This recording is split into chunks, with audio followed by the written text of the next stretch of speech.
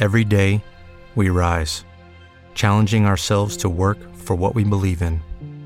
At U.S. Border Patrol, protecting our borders is more than a job. It's a calling. Agents answer the call, working together to keep our country and communities safe. If you're ready for a new mission, join U.S. Border Patrol and go beyond. Learn more at cbp.gov/careers.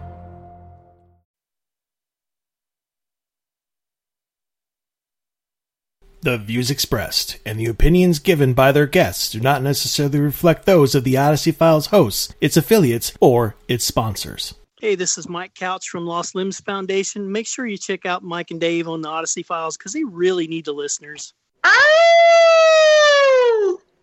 Kim, what are you doing? Well, I'm telling Mike and Dave, it's time to get on the show. Oh, well, the Odyssey Files starts now.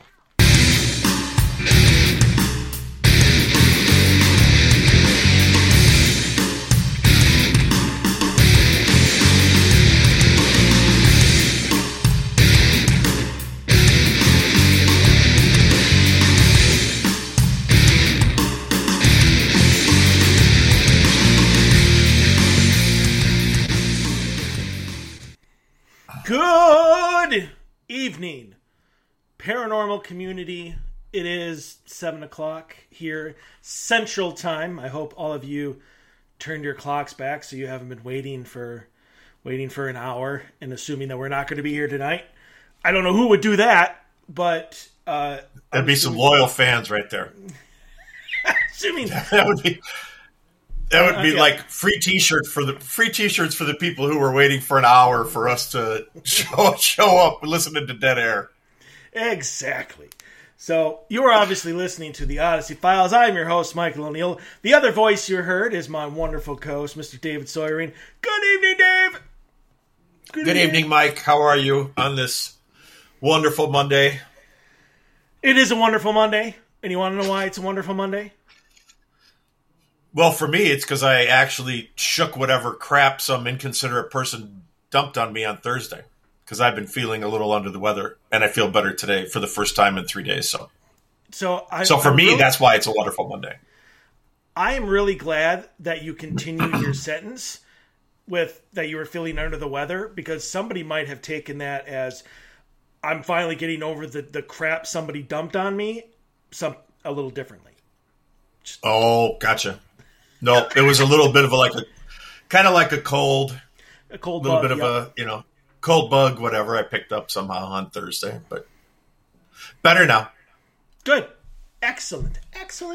And no, it is. I mean, that is a good day, but yeah. I just wanted to say, even though I'm not going to go into any details, but my partner Lauren and I have signed the paperwork for the venue for the 2022 Minnesota Para-Unity Convention today, this morning.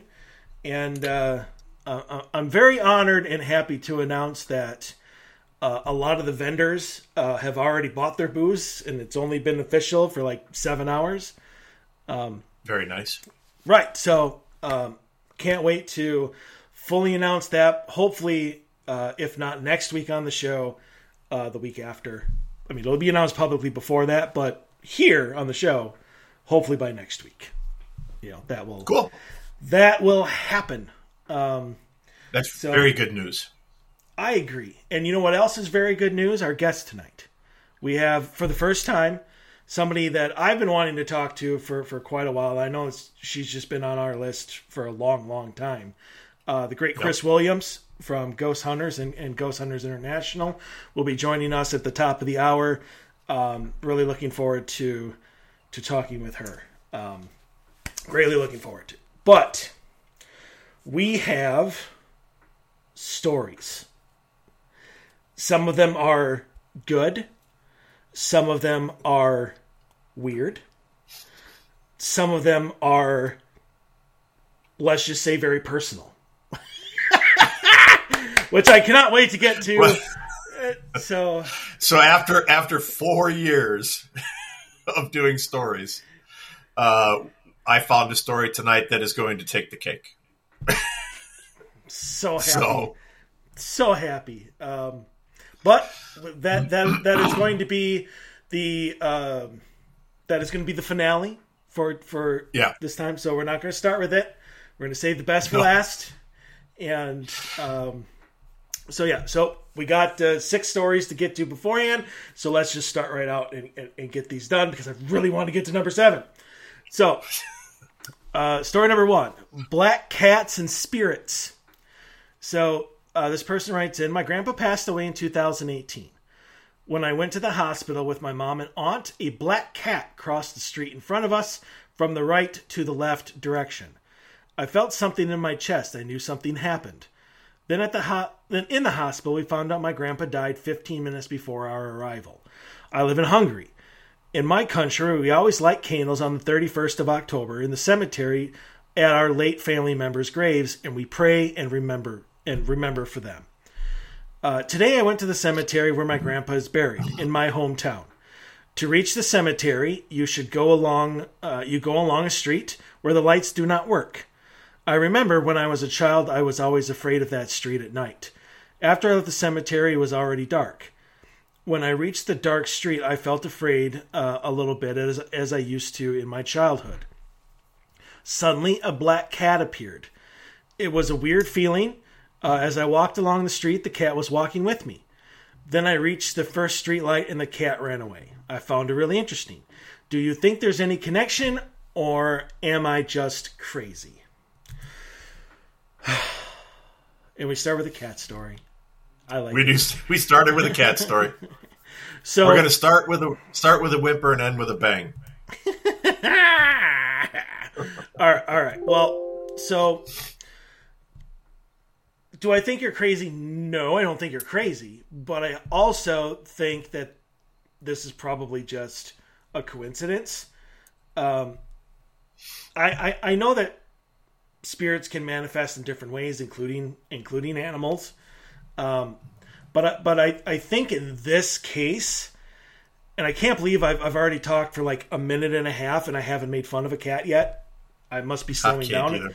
Might be slowing down in my old age. But I think I wanted to get the answer out first and then go after the cat. So, I think it's just coincidence. I don't think that your grandpa's spirit or whatever is at all manipulating this cat or, is possessing him or manifesting as this black cat. Honestly, I think the black cat was probably just following you because maybe you had some candy in your pocket, or and once you reached light, cats don't like light; they like darkness because they're evil little creatures from hell, and so he ran off. I also don't know. I don't know if it was supposed to be like some sort of big part of the story, but to talk about how it went from the right to the left, I don't know. I think there's something in folklore about how a black cat crosses your path. Not 100%, but I think there is something about what direction the black cat comes from. Yeah. Especially in Europe, if you're talking about small town Hungary or whatever, I'm sure that there's probably a lot of things, folklore there that we don't share, because I'm sure that they got a lot of stuff going on with a lot of their European stuff that's happening there. Okay. But I remember seeing something about the way a black cat crosses your path. Okay, I mean, obviously I know about what happens if a black cat crosses your path. I just didn't know that there was any sort of left to right, right to left, front to back. I didn't know that there was any sort of directional aspect to it that caused it to change what it meant. So that's on me. I was just curious about that because it was a little weird that was added in there. I honestly think that cat was there because that's where all the death is. So at the hospital and at the cemetery, cats like to be around death. It energizes them. They like to steal souls. So it's definitely just think that the cat thing was a coincidence. That's just my opinion. All right, I'm done. Okay. I'm going to chalk it up to just a coincidence as well myself. But that said, I will say this too. You know, the black cat crossing the street in front of you, right? Like if it happened right at the hospital and then you walk in and your grandpa passed away, it could be, and I'm not saying it is, but if that was some sort of transportation of your spirit of your grandfather leaving the hospital, and then you walked, and then you went and visited his grave to pay respect at the cemetery, and then this black cat appeared and walked with you, and then booked off at the streetlight, it's possible, and I'm not saying that this is what happened, but it's possible that that could have been your, you know, a carrier of spirit in animal form leaving the hospital as your grandpa's spirit, and then was at the cemetery for whatever reason, and you went and visited, and it saw you and was just walking with you, kind of giving you some, kind of like some, I don't want to say compassion is not the right word. Just kind of some relief, maybe. Yeah, guidance, relief. You know, like, so letting you know that it's okay. You know, everybody passes. Don't be sad. Kind of thing. I don't think that happened, but I think that in the world that we live in, and as much as weird stuff as we see, I can't dismiss that has a possibility of being what could have happened. But I think it's more likely it was just that there's just a whole bunch of black cats that are strays that live in your neighborhood, and that you just happen to cross a couple of them. And a cemetery would be a place that like any cat would probably hang out because it's quiet. Yeah, and you know, if they get 2 or 3 of them together, they could dig up a fresh grave and have a feast. So exactly, they can eat the flesh off the dead. You know, right. just like they try to do with the living. It's insane. So yeah, it's happened before. There's been cases of that happening. I definitely think that my explanation is probably a lot more logical here. So we'll just leave it at that. All right. Number 2, new to this and looking for answers. So I don't know much about anything when it comes to paranormal stuff, but last night, me and my wife were watching the Ghost Hunter special, and he mentioned he had some ashes of Charles Manson in his museum, and then it hit me like a ton of bricks. November 8th, 2020, my wife's grandmother passed away. They were very close, and her grandmother raised her. So fast forward, Christmas 2020, my wife's aunt gifts my wife a kind of box that hangs on the wall and has a picture of grandmother, her funeral pamphlet, and in the middle, a necklace containing some of her ashes. Now, I didn't put 2 and 2 together, but shortly after we got this, my wife started having vivid dreams of her grandma, and our washer would randomly turn on out of nowhere. I can also just feel something when in our apartment, like the air is charged. So basically, just wanted to ask, is it possible to bring a spirit in with their ashes, and could we be haunted, or is this just a huge coincidence? You're not haunted. There'd be no reason for you to be haunted. But you certainly could bring in energy with ashes. And you've got this incredible connection between your wife and grandma that is a bond that was forged over time through a lot of emotions, love, pain, you know, anger, I'm sure at times when there were arguments, that's just part of life.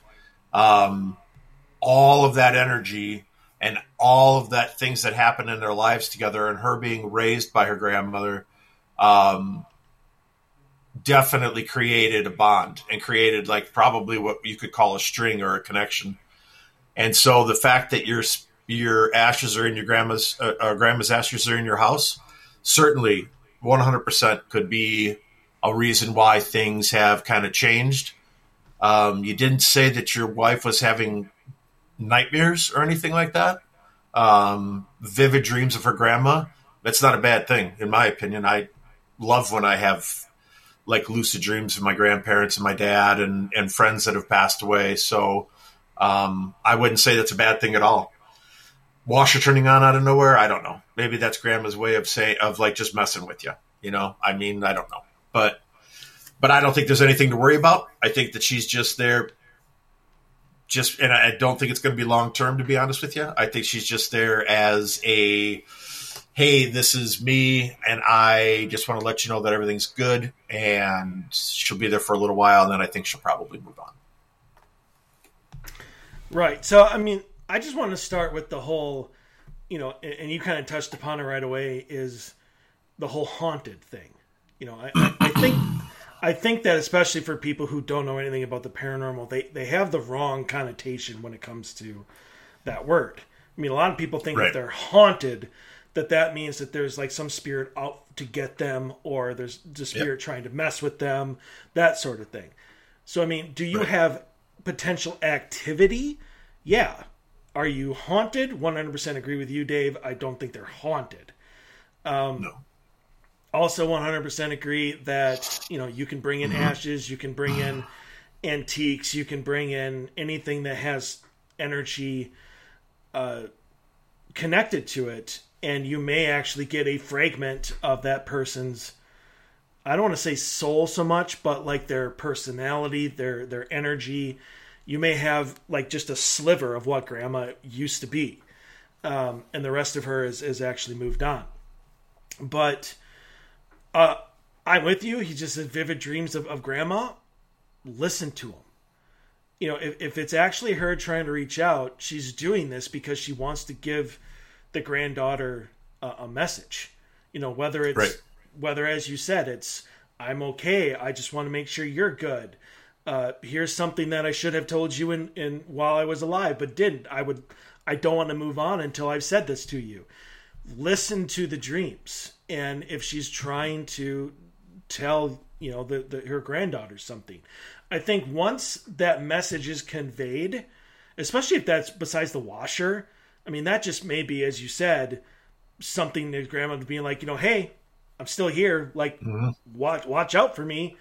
Instead of making like a knock on the wall or something somebody would dismiss, she's doing something like that you can't just dismiss, like turning on the washing machine. Yeah. Because like for every washing machine, you have to pull that big knob out. I mean, unless it's some kind of different washing machine. But if you think about your washing machine, right, you turn the dial and then you pull it towards you and it's like a solid click and that turns the mechanism on. I think so. I think the new washers. Push a button. I was going to say that I think the new washers are more push button.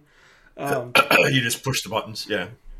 So I mean, it would depend on obviously how modern their washer is, but either way, I definitely don't think anybody is in any danger. I think once Grandma gets her reason for being there out of the way, whether it's a message, whether it's just to make sure her granddaughter's all right, she's going to move on her own, and you're not going to have any more problems. So definitely when it comes to this type of activity, you can't get much better than Grandma. No, agreed, 100%. It's a feel-good story, not a scary story. And we don't see many feel-good stories. Right. Well, so quick question for you before we move on. Sure. What do you think, if ashes get kind of divided up, right? And I've seen this happen before. Like somebody will wear a little necklace, like with a little jeweled thing or like a little, like a little vessel, right? And it'll have like a little smidgen of somebody's, like their dad's ashes or whatever. And then like there might be part of Grandma's ashes or, whatever, like on this memorial to her. Because this is what I'm envisioning, is like this photo of Grandma, her pamphlet for her funeral, and then like some of her ashes as like a wall plaque, like a memorial, kind of like respect, remembrance type of thing. And let's say that 4 or 5 other people got her ashes, and then like the large majority of her ashes were left in the urn and put in a mausoleum or someplace like that's specially designed for, above ground, putting your urn in the place where you can go visit it. So that said, what do you think? Because this is what I think. I don't think that the ashes break up the energy. Like, I don't think like, okay, in my example, I don't think there's like 80% of Grandma in the vessel, in the urn, and then there's 5% here and 8% there and 6% there and 4% here. Here's what I think. I think that if you have those ashes spread throughout the area, I think that that's almost like a connection point for the energy of grandma to easily hop, like taking the subway to each of those locations to visit where her ashes are. What do you think of that? I think that's probably pretty plausible. I mean, that's when you were first proposing the question, I mean, that was what came to mind.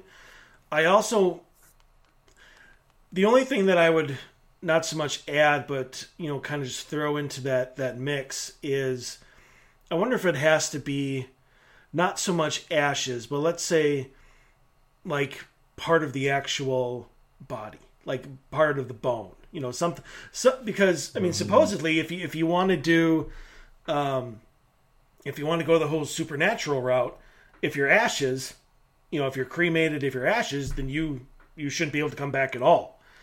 But so, I mean, I think if it's just ashes and that's it, I don't know if it has enough connection to the energy to be a connection point or to be able to be used as some sort of jump point. But I'm thinking that if you still had like a solid piece of bone or a tooth or something that you know survived the blazing inferno that they do when they right when they cremate you, I think that is possible. To be used as some sort of beacon of, you know, the soul of energy, whatever you want to do it. But yeah, I don't know if I can get behind ashes themselves. I think it's got to be a part of the body that maintained its cohesion. Gotcha. Good question. I know when my dad passed. Yeah, I know when my dad passed, he was cremated. And I know that until we put him in his final resting spot, which took about, not quite a year, you know, that we had his ashes in an urn and didn't take it to its final resting spot that we wanted to take him to, there was a ton of activity. There was a lot of activity. That was, and I'm pretty sure it was my dad. So, yeah, he's probably like, hello, family. Let's move on here.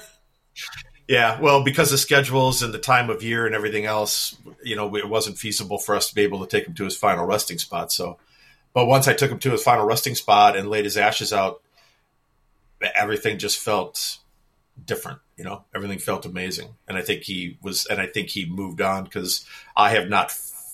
Well, I won't say I personally, I've smelled, like I've said before on the show, I smelled his cologne in my house a couple times when the girls were young. The girls would kind of feel his presence, but I really never felt his presence there. But I would smell, like I told you, I smelled his cologne. And the girls, all three of them, had interactions with him. So he was there, but I think he and I had a great relationship. So I think he had already, like, he's like, I don't have anything to say to you. We had a great life together. So, yeah. All right. Anyway, moving on. Do you want to do the number 3 or do you want to just jump around or what do you want to do? No. We got plenty of time. All right. Got time. Yeah, let's do the number 3 because it's an interesting one. Yeah, I was going to say, you know, speaking of like darkness and stuff like that and the opposite of a good haunting or a good activity, here we have Spirit Orb made infinity sign.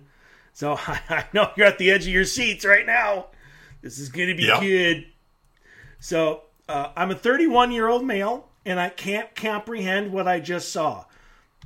That is not surprising whatsoever. I was headed out to run some errands when I realized that I didn't have my charger to my phone.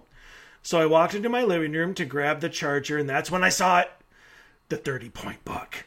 Just kidding. So, a glowing white orb, bigger than a basketball, with about 10 to 20 smaller orbs surrounding it. It swiftly moved into an infinity sign, a sideways 8. Yes, we know what an infinity sign means. I was stunned and walked out as fast as I could, scared to hell. I realized that I just dropped my car keys and couldn't just stay there. So when I went back into my apartment to grab my keys. I grabbed them, and as I'm walking out the door to my truck, I looked back one last time to see it in my bedroom, and it flies up into my upstairs neighbor's apartment. I do have a few ideas of what it could be. I'd gone to a friend's house a few days before, And they busted out a Ouija board, but I didn't play. Also, a woman committed suicide in the apartment building behind me a week prior to that happening. I'm just curious if anyone else has seen something like this.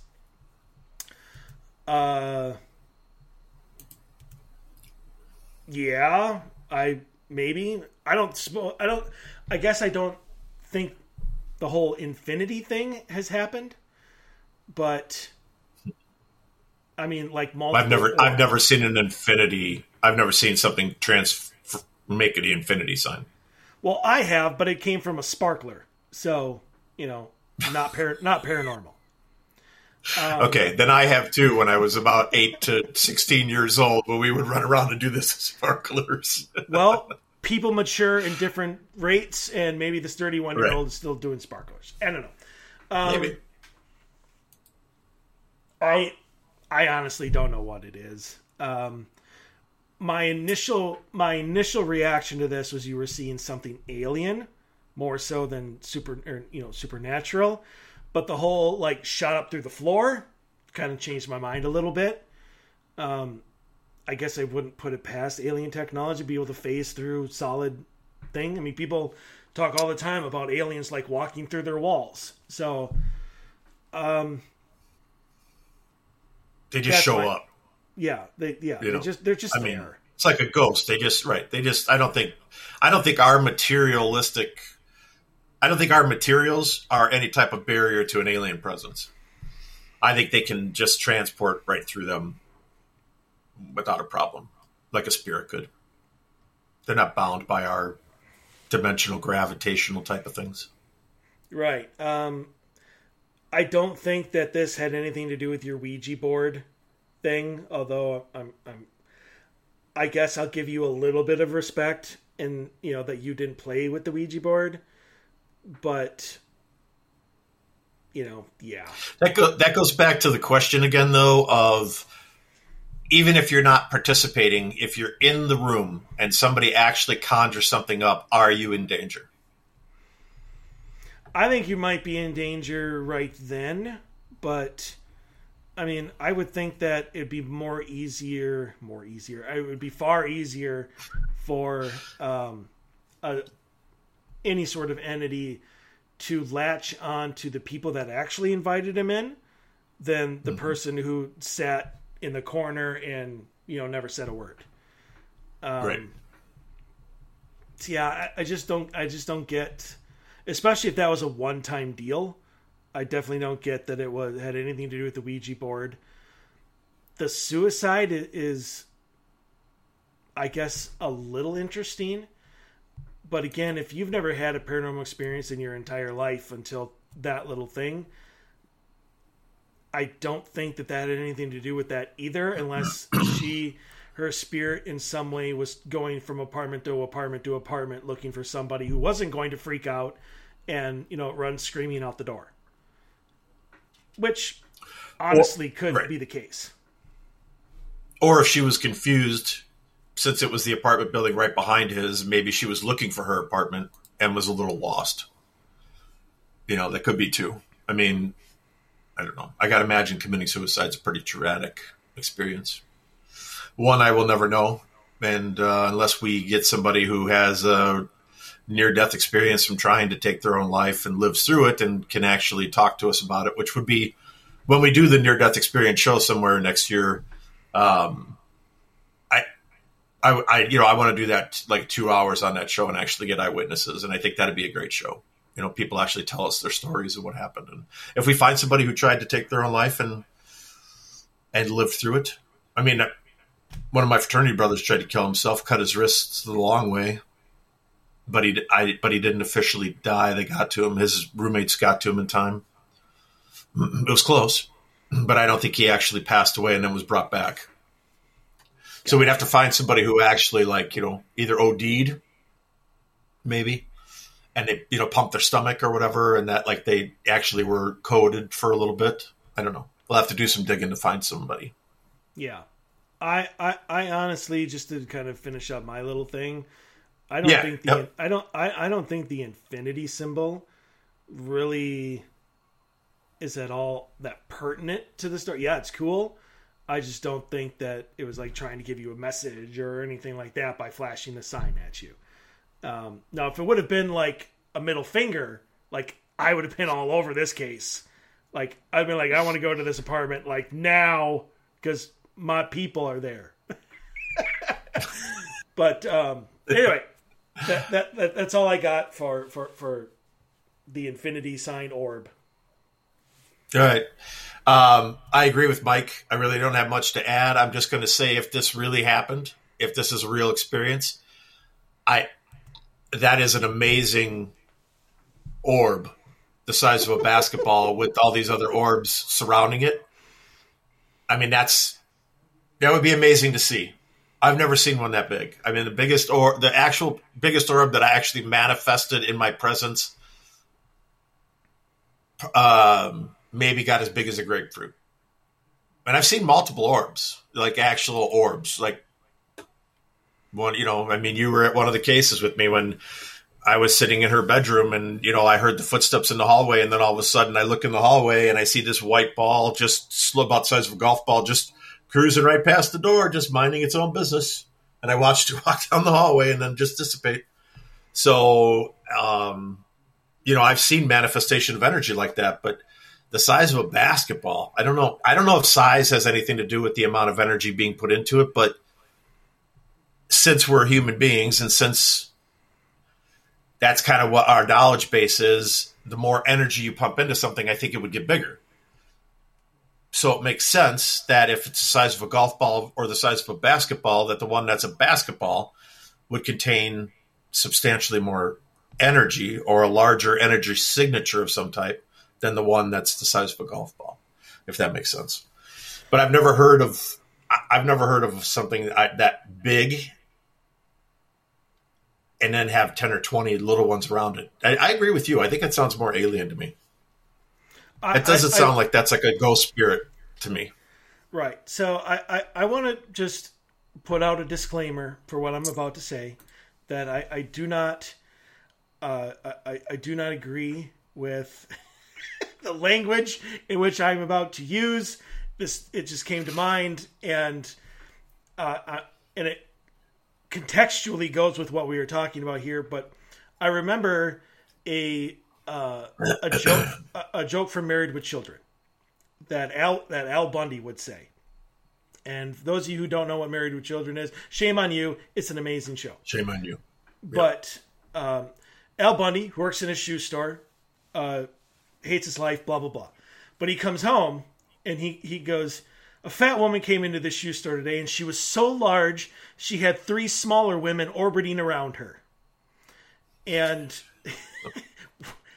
I think that's funny. But, okay, so anyway. It is funny. But I'm wondering if this basketball of an orb and the smaller orbs going around it was in some way as what we would call a collector. Like those were each individual people, but the larger basketball was drawing them in, kind of a soul collector kind of. Well, yeah, the collector. And that he or she or whatever this entity was with the basketball, had these other smaller entities with it, to keep it that strong, that sort of thing. Again, I don't think the infinity symbol meant anything. Maybe he just wanted to press the guy. I don't know. But that's what it was. We're let's mess with this guy. Instead of doing something scary, let's just do the infinity symbol and then bolt to the ceiling, bolt to the apartment upstairs. Yeah, he should have done like a happy face or something like that. Like that would really have impressed me. If he had his phone, he should have got a picture of it because that would have been a phenomenal photo. So I agree. So that's one of those moments though where like you're watching it and you're kind of transfixed watching it, and then it's only there for a couple seconds and then it goes away, and then you're like, that was amazing. And you start talking about it, thinking about it, your brain processes it, and then you go, damn it, I should have pulled my phone out, because that would be me. Like, I don't think to grab my phone every time I see something odd. Well, right. So. And I know our good friend Doug talks about And I've read stories of Bigfoot encounters of people who've stared at them for like 5 minutes, but never go to reach for their damn phone, the entire time. And I think one story I read said that he was like at their window for like 19 minutes, but nobody got a photo and nobody got video, and because nobody bothered to go for their phone. And I don't know, it's weird, but apparently it happens. It happens. I had a group of friends a couple of years ago that had a UFO encounter, and all three of them had, the latest, greatest iPhones or smartphones or whatever. None of them thought to pull their phones out. Lasted 2 or 3 minutes. They all watched this amazing UFO dancing around in the sky and change shape and like move and turn, all this shit they're telling me. And I'm like, where's the video? Yeah, we didn't think to.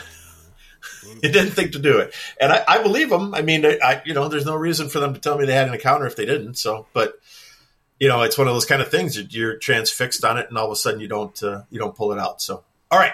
So moving on to number 4, so we can get here to finish up tonight.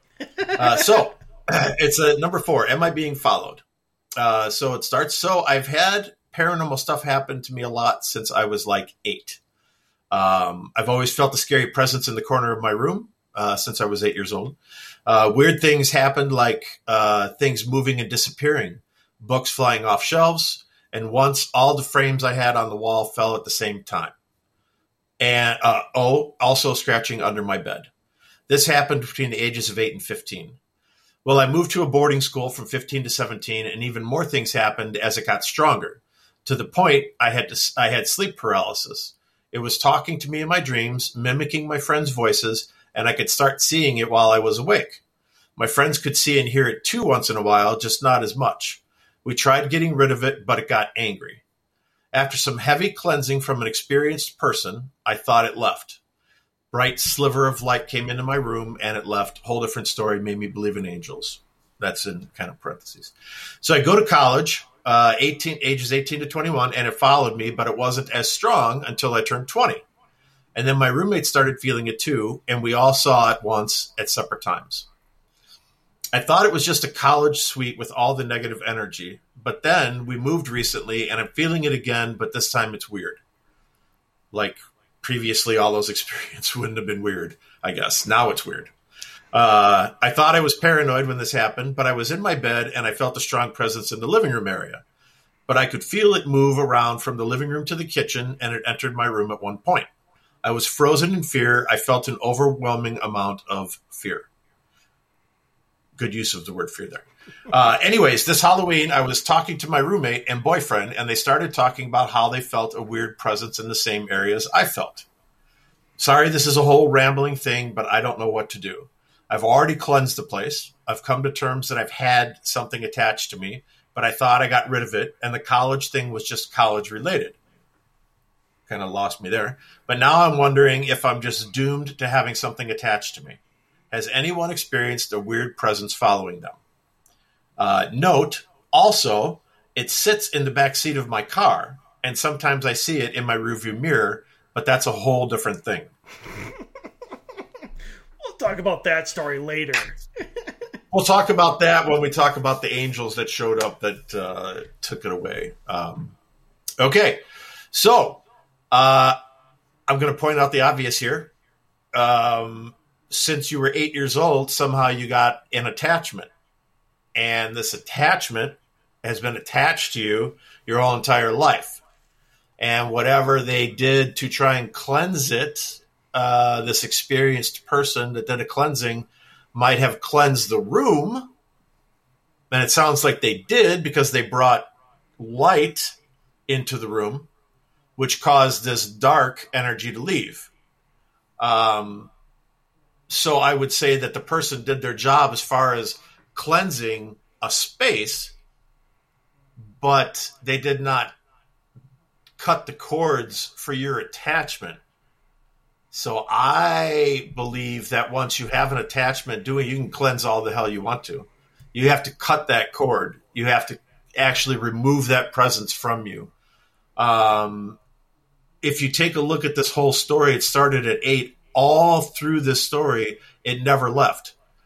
it wasn't as strong at times, but then, all of a sudden it shows back up with a huge presence in college.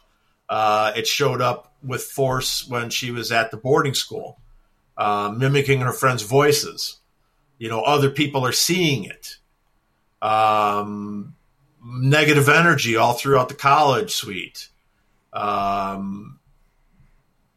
Thinking she was paranoid. But then she says, I was frozen in fear. So anyway, somehow you got an attachment there, honey.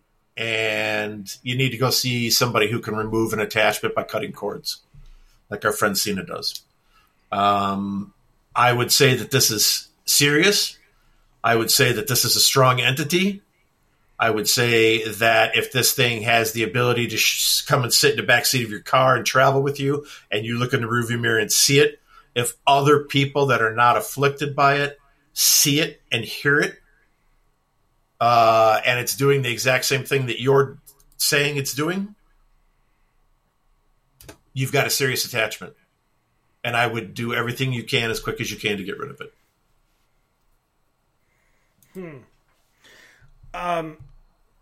Yeah, I mean, I agree with you on if it is an attachment, definitely needs to cut the cord, not just some smudging, but I mean, that's why we say we need to do an investigation. We have to realize what we're dealing with so we can choose the proper, the proper remedy. And right. sometimes a cleansing is not the proper remedy. And right. But just to fully look at this, I'm wondering, just to throw out all kinds of theories here, if we're talking about not an attachment but just different entities. 8 is really young to get an attachment, especially for somebody who is obviously not into like Ouija boards and stuff to get an attachment. And, if you look at the stories, they seem to be different. Like when she was in her 8 to 15, she had books flying off shelves, frames falling off the wall. She had all of the things moving and disappearing. She had like a lot of physical stuff. And then she moved to college, and it was just boarding school or boarding, whatever. Because well, I'm just saying, if you're going transitionally age wise, when she went to boarding school, she said things happened and it got stronger. But different. I mean, if you look at this point, where I had sleep paralysis, talking to me in my dreams, mimicking my friends' voices, and I could start to see when she was awake, but no moving objects. No things flying off the shelves. I mean, it's all different stuff. But that could be transitional from the spirit. So the attachment could be transitioning to doing something different, because it's not, maybe the things it was doing isn't causing the effect that it's trying to cause. Yeah, but I wouldn't see, I mean, yeah, it could be transitional, but it's not an upscale. Like, it's not doing more. Like, I would think the stuff flying off the shelves and moving things and disappearing would freak people out a lot more than hearing your friend's voice call your name, or that you can see it in your dreams. Like, I would think that was actually a step backwards. And I'm not saying that this all is different entities. I just think that it's weird that every transition that she went to, it was something different. Right. There was no beyond just the bad similarity. Feelings, there's no similarities. And right. So you're saying that since the books were flying off the shelves at home, if it was the same entity, that when she got to college, that she would have similar experiences of books falling off a table or magazines getting tossed around a room, or something that was similar to what was happening between the ages of 8 and 15 while she was at home. Well, I mean, come on. I mean, even musical artists, love to play the hits every once in a while. I think that if it's the same entity, it would still do certain things, especially that it would have terrified her. Like, there's never been a scratching under the bed again. There's never been things flying off the shelves again. And I'm wondering if maybe she has some sort of innate abilities that is actually attracting stuff to her when she goes to a different location. And I'm not saying that I'm absolutely right. I'm just to put out all the theories. The only thing that I find weird about this is that in none of these cases is anything the same as it was before. That would just lead me to believe that we're dealing with something different every time. So, I mean, there are people out there that are so open. Well, I would say that they are so open that they just invite attachments. You know, whether they want to or not. It's just easy to attach to their energy. Well, I was going to say, she must be like a nuclear core then, if going on your theory. Because every place she goes, different locations, whatever, every place she goes, she's having some major activity. I mean, everything that's happening to her would be considered to be major activity. That's not minor activity in any of those locations. So then she must have like this, she must be like the 1 in 10 million that has some sort of energy within her that is just like I said, like a nuclear cell that is just drawing incredible amounts of huge activity to her. Well, I mean, and if that's the case, then we need to meet her, because that would be one hell of a person to like meet and hang out with, and I don't want to say study in the sense of like lab rat study, you know, but it would be interesting to hang out with them and experience the things that she's experiencing, you know, to be there to witness the things that are going on and see if she is terrified, or to see if she's just to the point now, since it's been happening for 15, 16 years, whatever, 18 years, if she's just to the point where, like I was, yeah, okay, there's another book thrown off the shelf, you know, okay, there's, you know, the glass just broke in the kitchen, the cabinet door open, the refrigerator door's open again, you know, it's just like, okay, you just get up and you just address it, you just take care of it at that point, because it's happened so many times, it's not a big deal anymore. So I wonder if that is how she is. I mean, if that's what's happening. I get what you're saying. I still think it's an attachment, and that whatever it is following her and is just adapting itself to her age or to what it feels would be influencing her. Like what could I do now that she's 18 versus when she was 8? What can I do now that she's 22? What can I do now that she's in this group of people who are all in their early 20s that aren't children anymore, so they're not as afraid as they would have been had I got to them all when they were 7, 8 years old. I don't know that it's negative. I guess that's the only thing I don't know, because I'm not seeing any type of attacks. Right? Exactly. And I honestly don't think that something negative is going to follow you around for 15 years and not kick your ass once or twice. Exactly. And, it even says here, like in the college suite, all she was reporting is a presence. Like it almost seems like everywhere she goes, it gets weaker and weaker and weaker. And now it's just, it's just something people feel. And I don't know. Well, she did say negative energy, and then she said I was frozen in fear and I felt an overwhelming amount of fear, which I complimented her on her use of the word fear. Right. Especially twice in the same sentence. So. Right. Okay. All right. Well, that's all I got, because I want to move on. Yeah, exactly. I spoke my piece on it, so get some help either way, because something's going on with you in your life. All right. So here's our next one. Number 5. Help with what may be a haunted house. My boyfriend and I own a home in a neighborhood near Detroit, Michigan. You're definitely in a haunted house.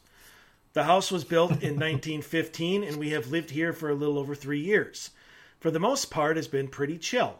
Nothing too weird. However, in the last year, things have been getting a little creepy.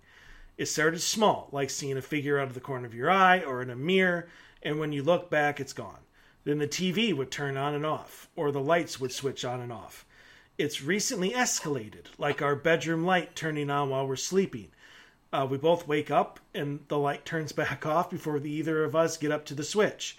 My boyfriend has woken up in the night and seen a figure standing in the dark that quickly disappears. Last Thursday, I woke up screaming. And not woke up and started screaming, but woke up because of the noise I was making. And standing over me was a figure. I could describe his face in detail, with his hands up like a, okay, chill out. That then backed up and disappeared into the dark. Yesterday, we were sitting on the front porch, and a man we've seen go into the house across the street and down a few doors approached us. He told us his mom lives in the house across the street, and he lived there as a kid in the 70s.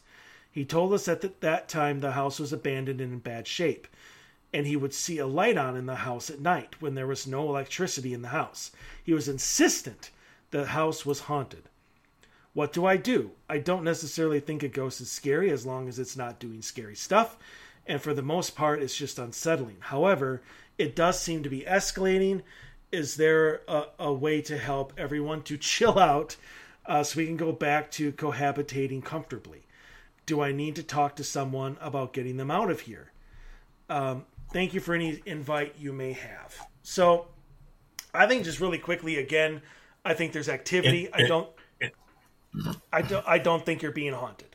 I just think you have activity. I also think that, especially if it's in one of those like, whoa, okay, I see you're awake. Sorry to startle you. Sorry for me for spying, for standing over you in a creepy manner. I honestly just think that you should probably either get a paranormal team, a reputable paranormal team out there to just kind of communicate with the spirit, not to move them on or not to, give them shit or anything like that, but just to plead your case that, hey, maybe you should not be around these people, like when their bedroom, stop with the lights, blah, blah, blah. Right. If you don't want to do that, I would talk to it yourself and be like, hey, here are the rules. I understand you're here. I don't think you need to leave. You're not hurting anybody. You're just kind of creeping us out. Here's our new rules for you to stay here. If that's what you want to do, leave us alone. Do not come into our room when we're in our room. Do not come anywhere around us when we are here. Stop turning the light switch on when we're sleeping. Well, right. But I mean, that kind of just goes with the whole leave me alone, right. Type of thing. But yeah, as you like to say, Dave, set your boundaries. Right. I can tell you for a fact it works. So I agree with Mike. I don't, they're not being haunted at all. There's an entity in the house. I totally think it's just there and it's just trying to make contact with you. And it's kind of the feeling I get from the way this is written is it's just trying to make contact with you to say, hey, don't forget about me. This was my house in it was built in 1915. So I built this house in 1915, my dad did. And then when he passed away, I lived here with my wife and my family for 40 years, and so it's nice that it's nice that this house was abandoned and neglected and, basically forgotten about. And maybe they're just coming back to say, you know what, thank you very much for bringing this house back to life because it really meant something to us when we were alive. That's what I think is happening here, especially with the fact that the place was abandoned and just like a crack house. And now it's got love in it and energy in it and positivity in it. And the spirit is just trying to come back and say, thank you, really, is what I think is happening.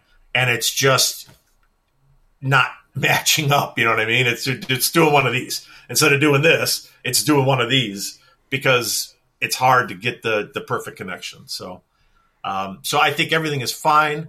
I wouldn't be freaked out, and I would set your boundaries and then everything else that Mike said. And I'm going to skip number 6 and save it for next week. And Mike, go ahead and take the last one. All righty. Witnessed event. Everybody, if just hold on to your horses here. So, strap in because shit's about to get real. So, all right.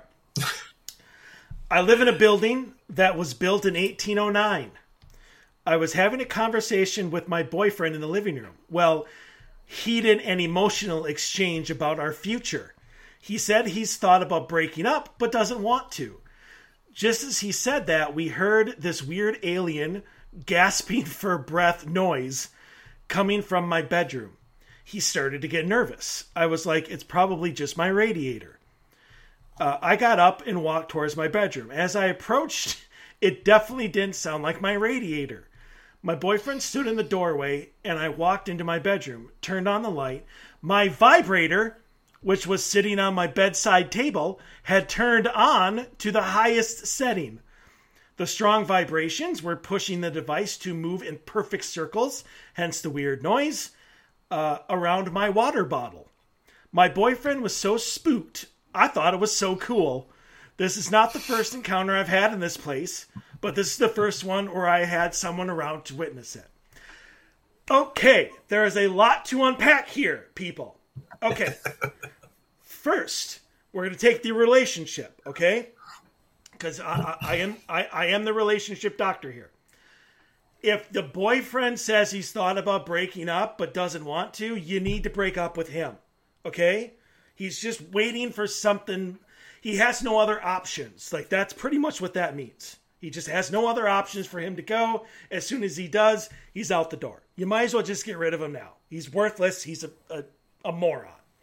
Okay, with that said, I think that whatever spirit is in your house, if there is a spirit in your house, was probably trying to tell you the exact same thing, and you need to start getting used to using your vibrator again. Okay? That's what I think it was trying to tell you. Or maybe it was a deceased loved one. I don't know. I don't know about your life. But I definitely think that maybe, just spitballing here, you probably shouldn't leave your vibrator sitting on your bedstand. Maybe in a drawer or something like that. Under a pillow. I don't know.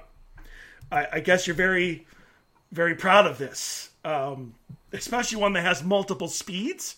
I don't know a lot about vibrators, okay? But this one has multiple speeds to it. Obviously gets used. Just gonna point that out there. So even if you have a boyfriend and you still prefer, little Frankie, maybe you should just find a new boyfriend. That's all I got. That is a perfect way to end stories tonight. I don't have anything. You're welcome, everybody. All right. Well, we're going to go to commercial then, now that we have gotten that out of the way. Ladies, just don't put up with our bullshit, okay? If we say stupid shit like that, just get rid of us, okay? All right. Anyway, we're going to go to break. And when we come back, we will have the great Kris Williams with us. Very much looking forward to that. So we will see you on the other side. You are listening to the Odyssey Files here on the Iron Range Radio Network and the Cosm Network.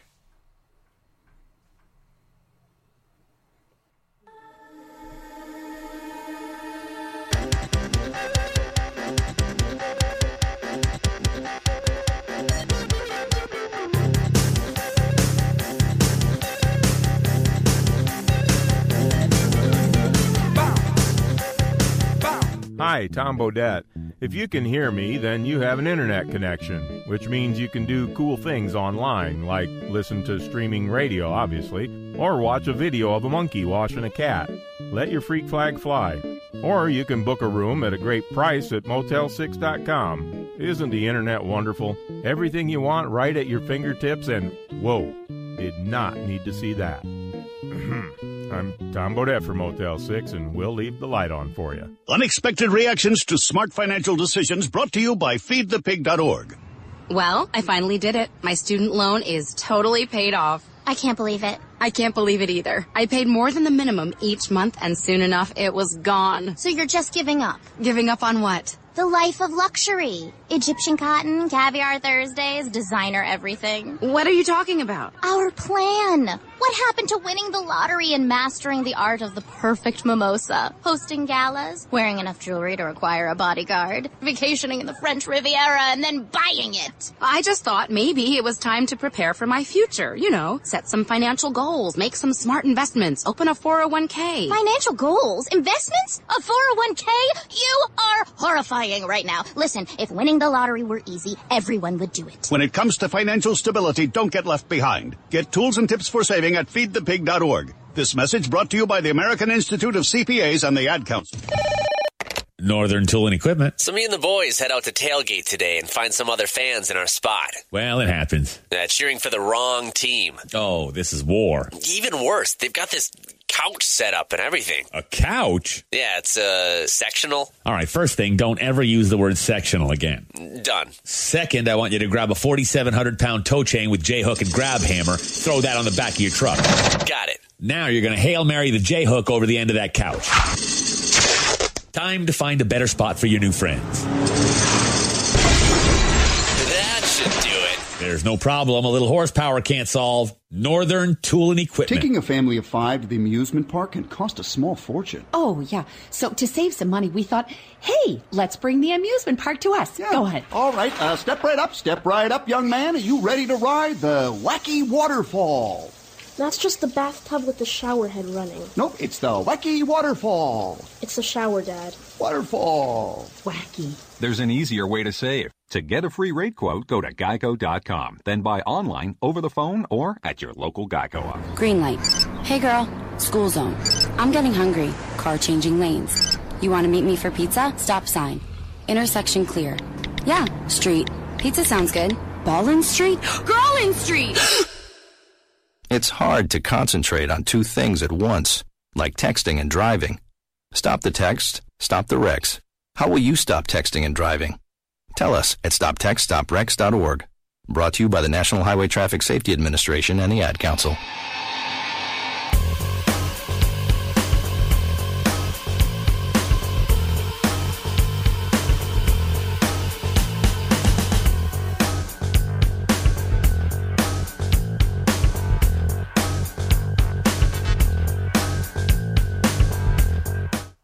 Hey, this is Dustin Perry from Ghost Hunters, and you're listening to Dave and Mike on the Odyssey Files. It's not the best show you're ever going to listen to, but it's also probably not the worst.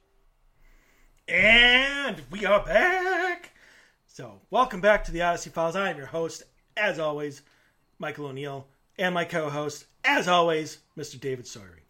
So, we want to bring in our guest immediately because we wanted to have all the time possible. So, ladies and gentlemen, from Ghost Hunters International, the great Kris Williams.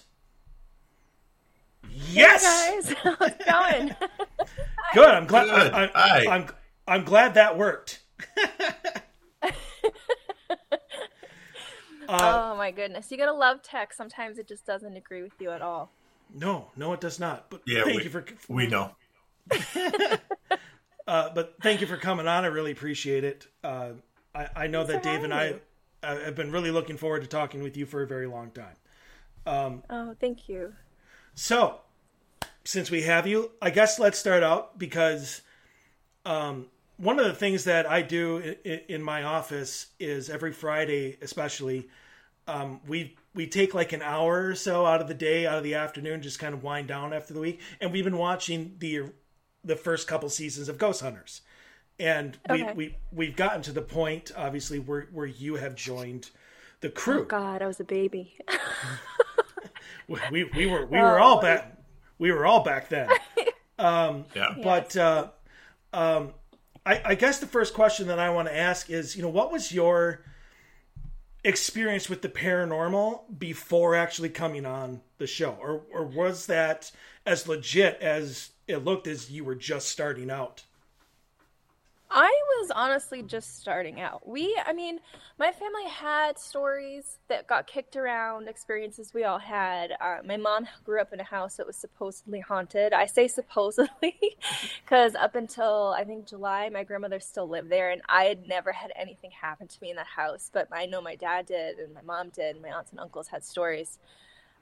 So yeah, I didn't know that there were people out there intentionally looking for this stuff. It wasn't until I met Jay and Grant that I learned there were weirdos out there doing what we do.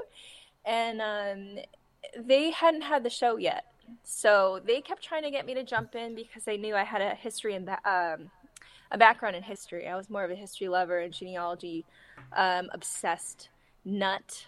And they felt that would fit in well with what they were doing as far as trying to figure out what went on in locations and who lived there, died there, events that took place there, that sort of thing. So it was kind of just a natural fit. But yeah, I didn't have any experience with investigation. So looking back to when you actually got out in the field, what were your expectations? I really didn't know what to expect. It was weird. So Jay and Grant had asked me several times to join, and several times I said no. I didn't want to do it. I'm like, no, I don't want to be a ghost girl. No, I don't want to do this. No. It was one thing to say okay and hang out on investigation behind the scenes, but I just didn't want anything to do with the show early on.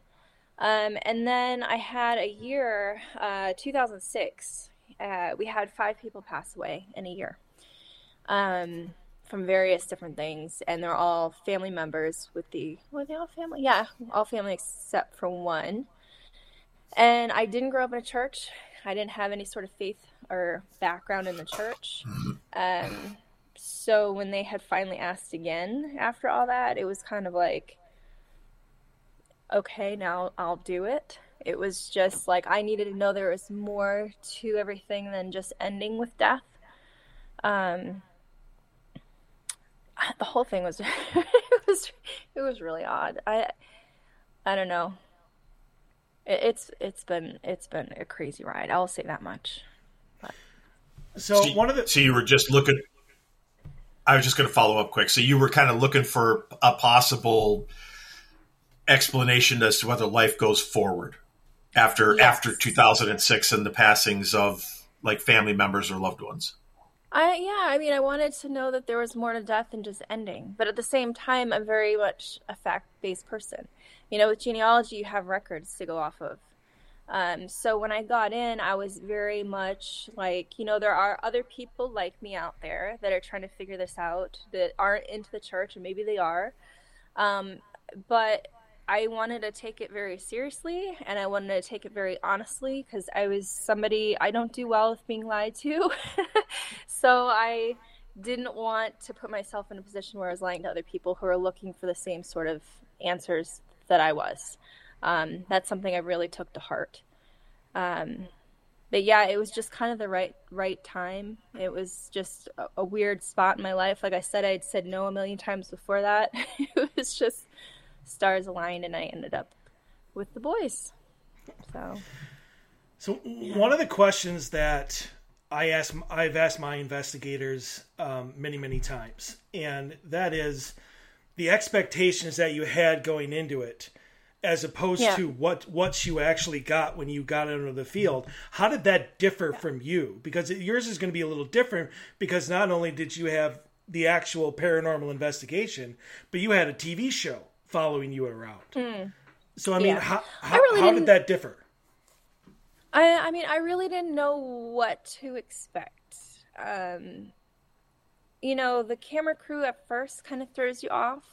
It's not a large crew, but it's still, most people aren't used to having a camera in their faces at work.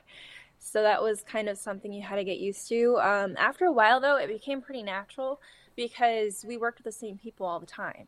So we became just as close to the crew as we were to our own investigators and our teammates. And they, in a way, became investigators themselves after a while. They'd hear certain claims. I remember there'd be times Amy and I would be investigating, and we'd hear one of the audio guys go, "You guys need the temperature gauge. They said cold spots." And we're like, "Oh, crap." So we run back out to the van to grab whatever it was we need, because they were just used to hearing all the same stuff day in, day out. They were used to our investigation style. So after a while, you forgot that the crew was even there, or you just felt like a camaraderie even with them, because we were all kind of on the same team, and they were really cool and really respectful of what we did, even if they didn't believe in it themselves. They really liked our approach, and they respected the approach. So the crew, like I said, first few investigations, it took a little while to get used to. That after a while, you forget that they're there, and you investigate in the dark. So outside of their IR, you don't really see them. So that kind of made it easy too. Investigation-wise, I didn't know what to expect because I'd never been on one before. And I don't know, I would say I was open-minded because, like I said, I had experiences in the past. But I really didn't know what to expect going in. I didn't know what to expect. It was just a clean slate, new, weird thing I was jumping into, and I was just kind of ready for it. But, yeah. What was your aha moment?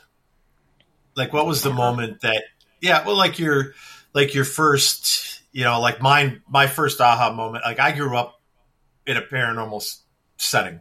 So I'm one of those kids that about age 3 or 4, the house was on fire. Everything was going nuts.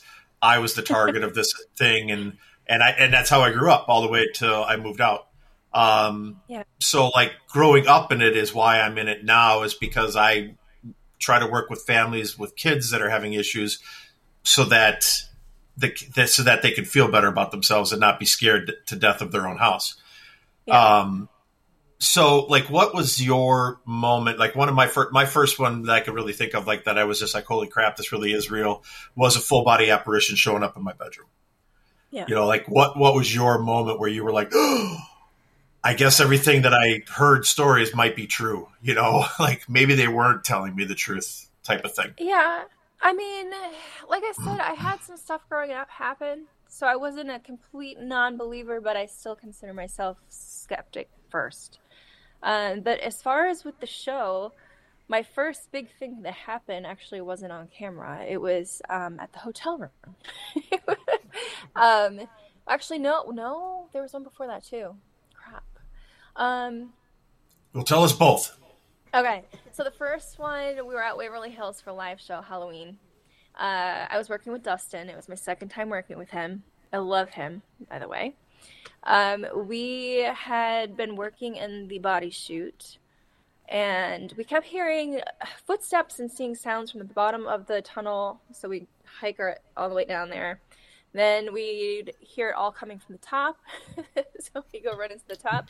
And if you guys have been in there before, it's just slanted stairs on one side, sloped on the other, and it's exhausting going up and down these damn things as much as we were.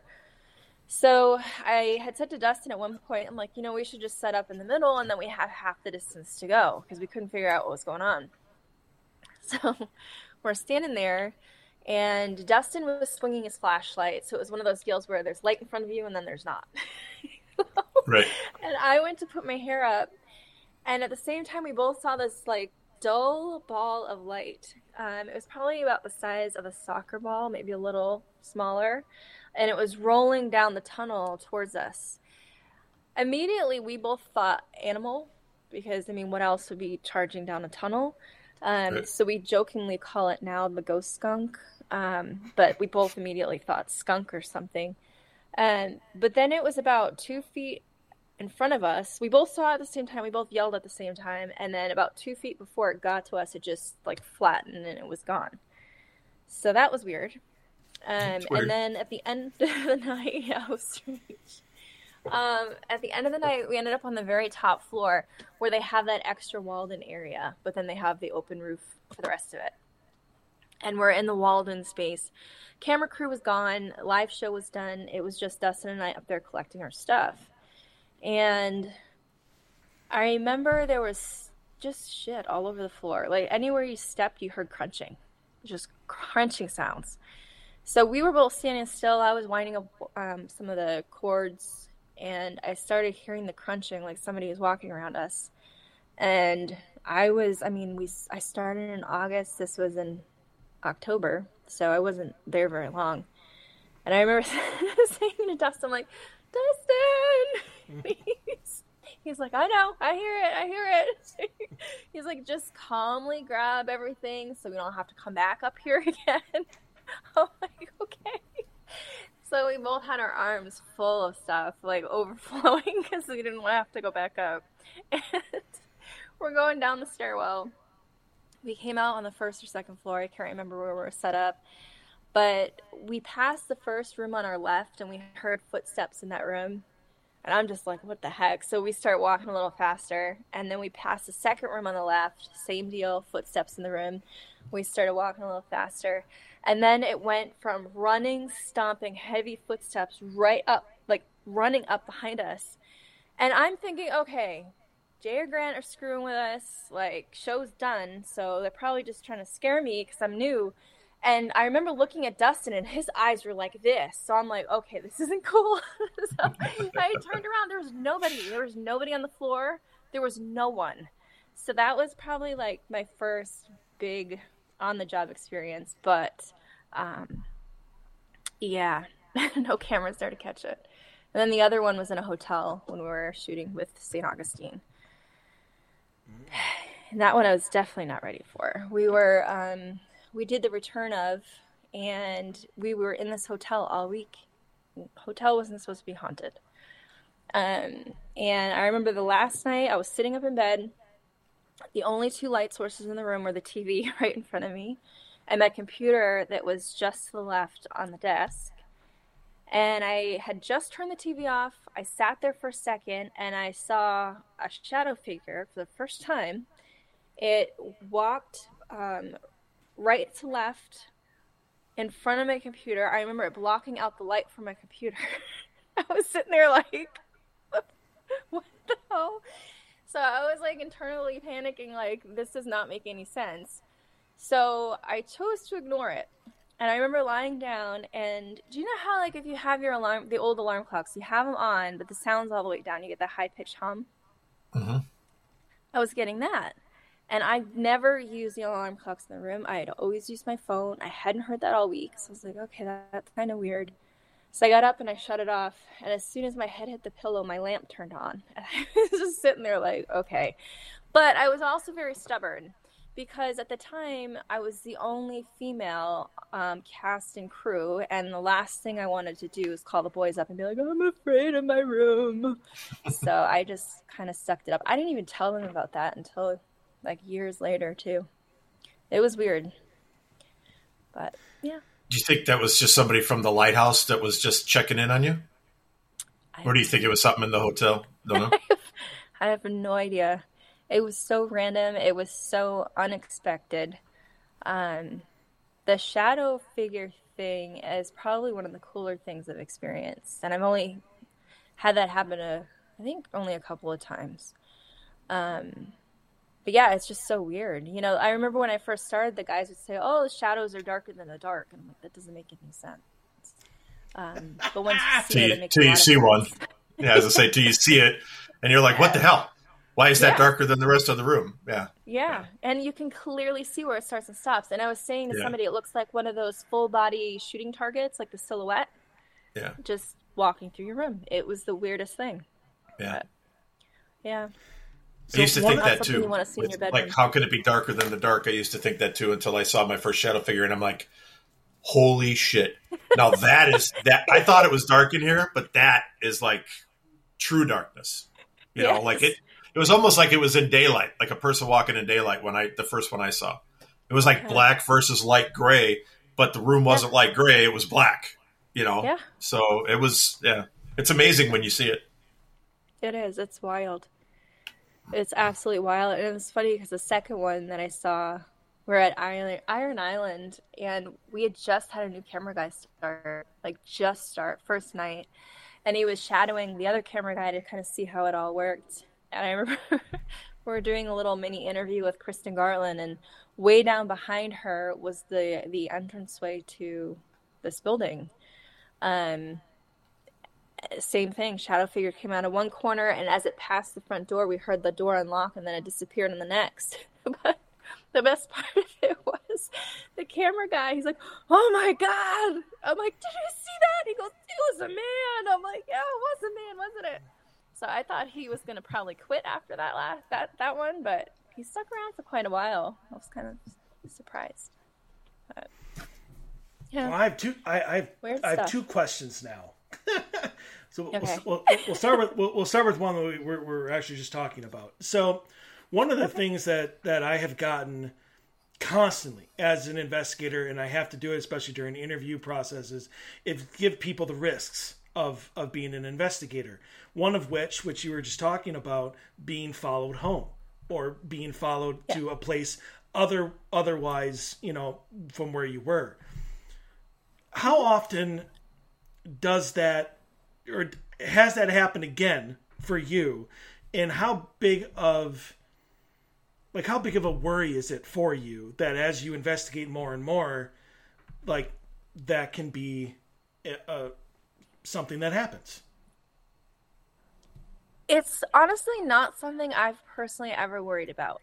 The thing is like, it's hard to say whether this thing followed me back to the hotel or something was up with the hotel too, and we didn't know it. I have no idea.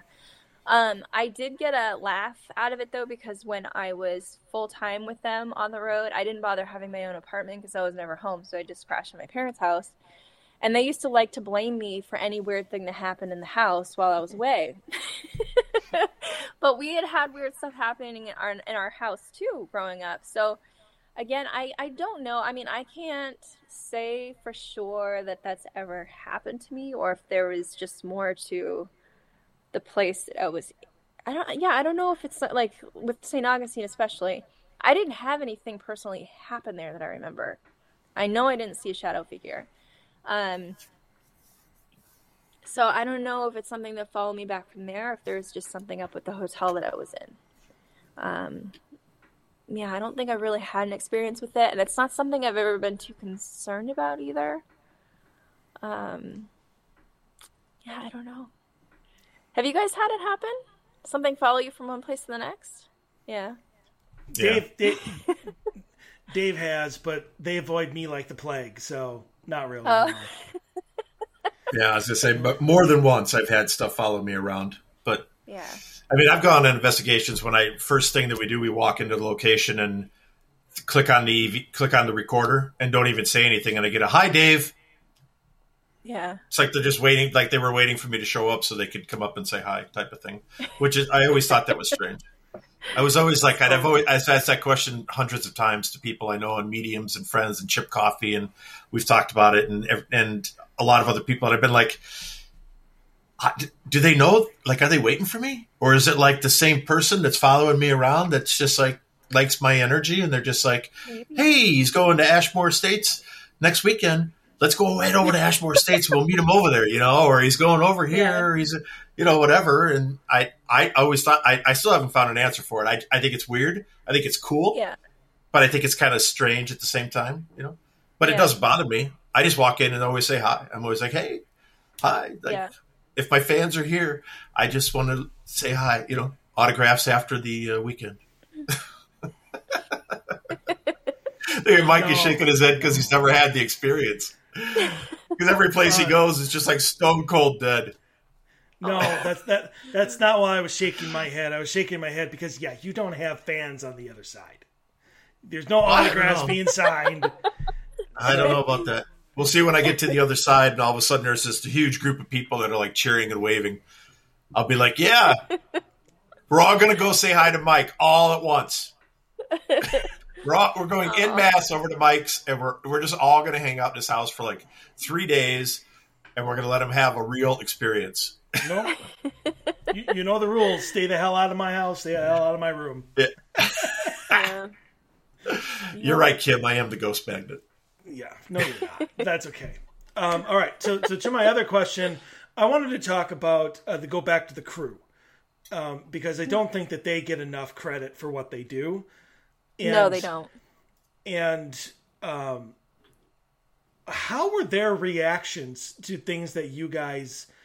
Because one of the things that you never really see is how they react to things, and I got to give them credit for their poise and the fact that they like stay on you, even with stuff happening all around you.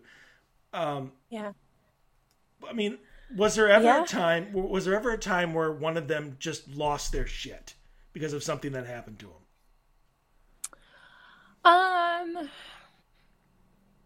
I know there were occasions before I started, like the guy at the armory. I don't remember. It was the Springfield Armory or something where the sound guy's pack flew up kind of at him. I remember. I wasn't there for that. Yeah, I do too. But I think the biggest reaction I've ever seen was at Iron Island with the camera guy, Andy, that I was telling you about. He was, like I said, first day. He probably came in thinking, oh, this is going to be nothing, a bunch of wackos running around in the dark. And the next thing he knows, he sees a shadow person. So it was crazy. But yeah, I mean, they are awesome. Even, like I said, even if they don't believe in it at all, they've always been very respectful. You know, if they drop something, they were quick to say that was me. So you don't have to worry about whether you're chasing something down that's nothing.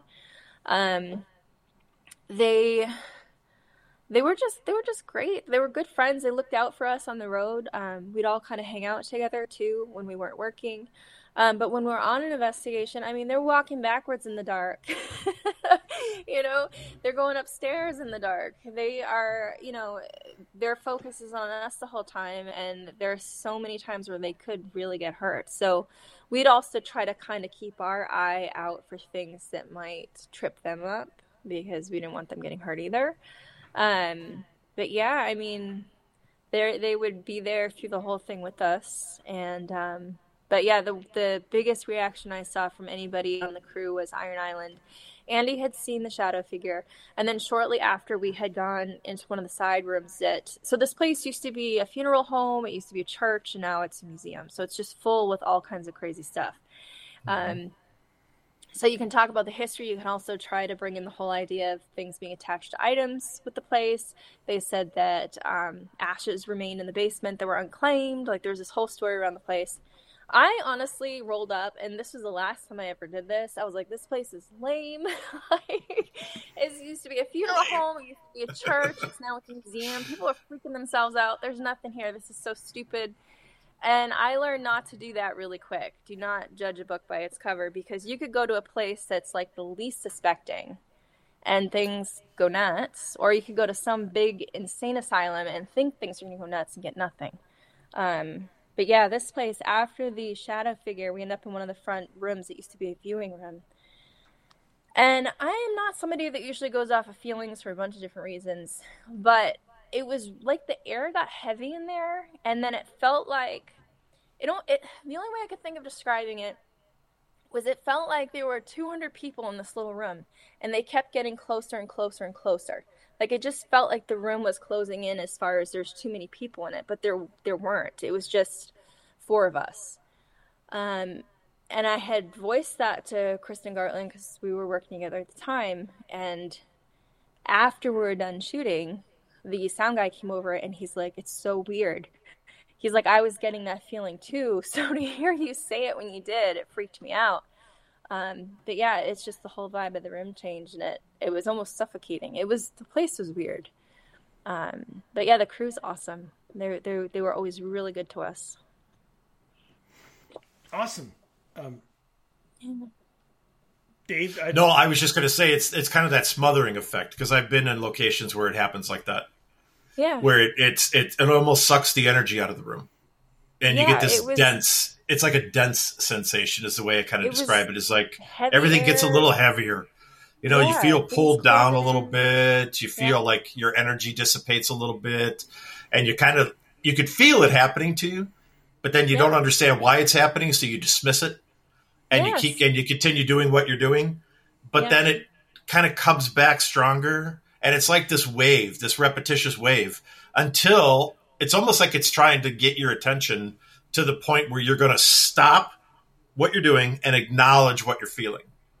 Yeah. Right? I mean, is that how you felt too? Like when that happened to you? Because that's what it feels like. It wants recognition. I mean, it came on. It's not something I experienced before, which is why I voiced it. And then shortly after, it stopped. It was a weird place for sure. Never experienced. So I have seen. Like no, he never has. I have seen some recent posts from you on Facebook. That no. It's a good thing. That make me think that you are kind of like a. You know, I'm not a big fan of the when in doubt, throw it out thing. I've said it for a long time. Like, you know, I don't like that phrase. I think that potentially there's evidence that's potential evidence that just gets dismissed too easily. Yeah. And so I've always kind of been anti. That phrase has been kind of like one of the things that I'm like, I just don't agree with it. But that said, it seems like you are more of like, it really needs to be rock solid before I'm going to put my stamp on it. And if I'm not correct, okay. As I say, if I'm not correct, if I'm misreading you, then just let me know that I'm wrong. But it seems like that is what you're saying in some of the posts that I have seen. Yeah. So has that been something that is it? I don't think that probably was there the whole time for you, like from the beginning. Is it something that's happened over time, over your investigative career, or is that something that now is just coming to the forefront because of all the crap that we see on TV? That's the way to put you on the spot right there. Yes and no. I mean, this goes back to my genealogy stuff, right? I am used to finding records. I'm used to finding proof in photographs, records, some sort of documentation. I will not believe anything. I won't count anything as fact until I can back it up. So for me, like I said, when I first started, I had a sincere reason for why I wanted in. That like I said, I went from not wanting anything to do with it to being like, okay, I'm ready, let's do this. I'm also someone that really does not like being lied to. I really do not like being misled.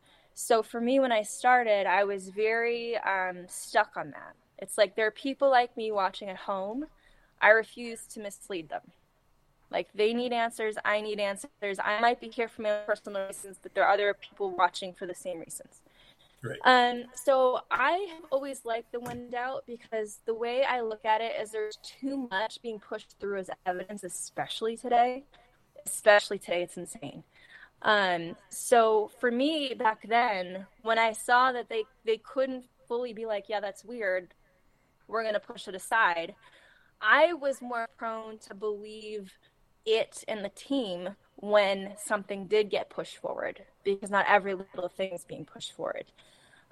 Steve especially is very hard on things. And I remember when I first started, I didn't know what to make of him, because he was kind of like hard to get to know. He was a little standoffish. He was very, very, very hard on evidence. But I respected that from him a lot right away, because I feel like, especially back then, there was a lot more skeptical people watching. And when you're a skeptical person and people are hard on things before they're finally like, yeah, that's weird, you're going to trust them. But if you're a skeptical person and everything that happens being put off as a ghost, which a lot of crap today is being pushed off as not even just ghosts, but demons, you start questioning everything and the whole boat unravels. And I think that's the biggest problem today, is we are in like little danger spot where everything has been sensationalized. Everything is like a demon now. And I think when you're talking about the field in like a serious light, it's doing a lot of damage. And it drives me freaking nuts because when it gets into that space, it makes me regret having anything to do with it to begin with, which sucks. It was 4 solid years of my life that I took very seriously. And now it's just kind of like, it's going to kind of crazy town in a lot of ways. And it's upsetting to see. So I actually would like to see more of that return, the when in doubt kind of attitude, because I think things have gotten a little too loosey-goosey in a lot of ways these days. And I have a harder time believing things these days for that reason. I don't know. Okay, 2 things. 1, you just became my new best friend.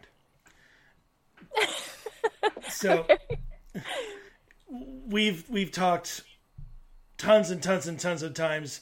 In fact, I even just made my team a new T-shirt where on the back it says "It's not a demon," and it's because it's not. But everybody believes that it is, it's because not. That's all they see on TV now. Everybody, if people aren't getting attacked, it doesn't make the air. And so I'm with you on that one, and I love the fact that you said that. That makes me so happy. So I want to get your opinion on this, because Dave and I disagree, and he knows what's coming. Uh-oh. And we've the problem. Okay, I'm just going to say this, so I have to say it. He's looking for somebody to agree with him which has not happened the last 3 attempts that he's made. That is so not true. So not true. That is totally 100% true. Go back and listen to the other episodes. So he is trying to find one person to agree with him so he can stand up and go, I told you so. I told you that you were wrong. That's exactly what he's hoping for. It's only been one other time. You answer truthfully. You answer truthfully, and we'll see where it goes. I'm totally okay with it. He needs ammunition. Okay. He's searching for ammunition. He's searching for ammunition to point his finger at me and say, I told you so. So we'll see. Okay, so here we go. Do you, as an investigator, have a responsibility when you see people pushing evidence that you know is not actually paranormal, but they are pushing it as being paranormal, like dust in DVRs as spirits, or something that like a flashlight or whatever, when they're pushing it as paranormal evidence and you know it is not? Do you have the responsibility to call that out and point out, woo! Yes. Here's my thing. If I am not there, I'm not going to call people out. I don't know what the hell happened. I wasn't there. I couldn't run through everything myself. It is. There you go. That's what you said. That's exactly what I said. That's my whole point. Oh, no, Mike, don't be waving things off, because that's exactly what my point was. If somebody comes up to me with a story and some sort of evidence, it is not my job to dismiss what they think happened and brought that to me and said, I thought I heard my grandmother talking. I took this picture and I got this ball of energy. It's not my job to say that didn't happen and that maybe the picture they took, maybe there was something there, but I'm not going to say to them, this is a ball of dust, because I wasn't at the location.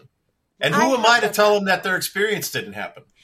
Well, I mean, there's a line there. I am going to let her answer, but I had to clarify because you're clapping your hands too goddamn quickly.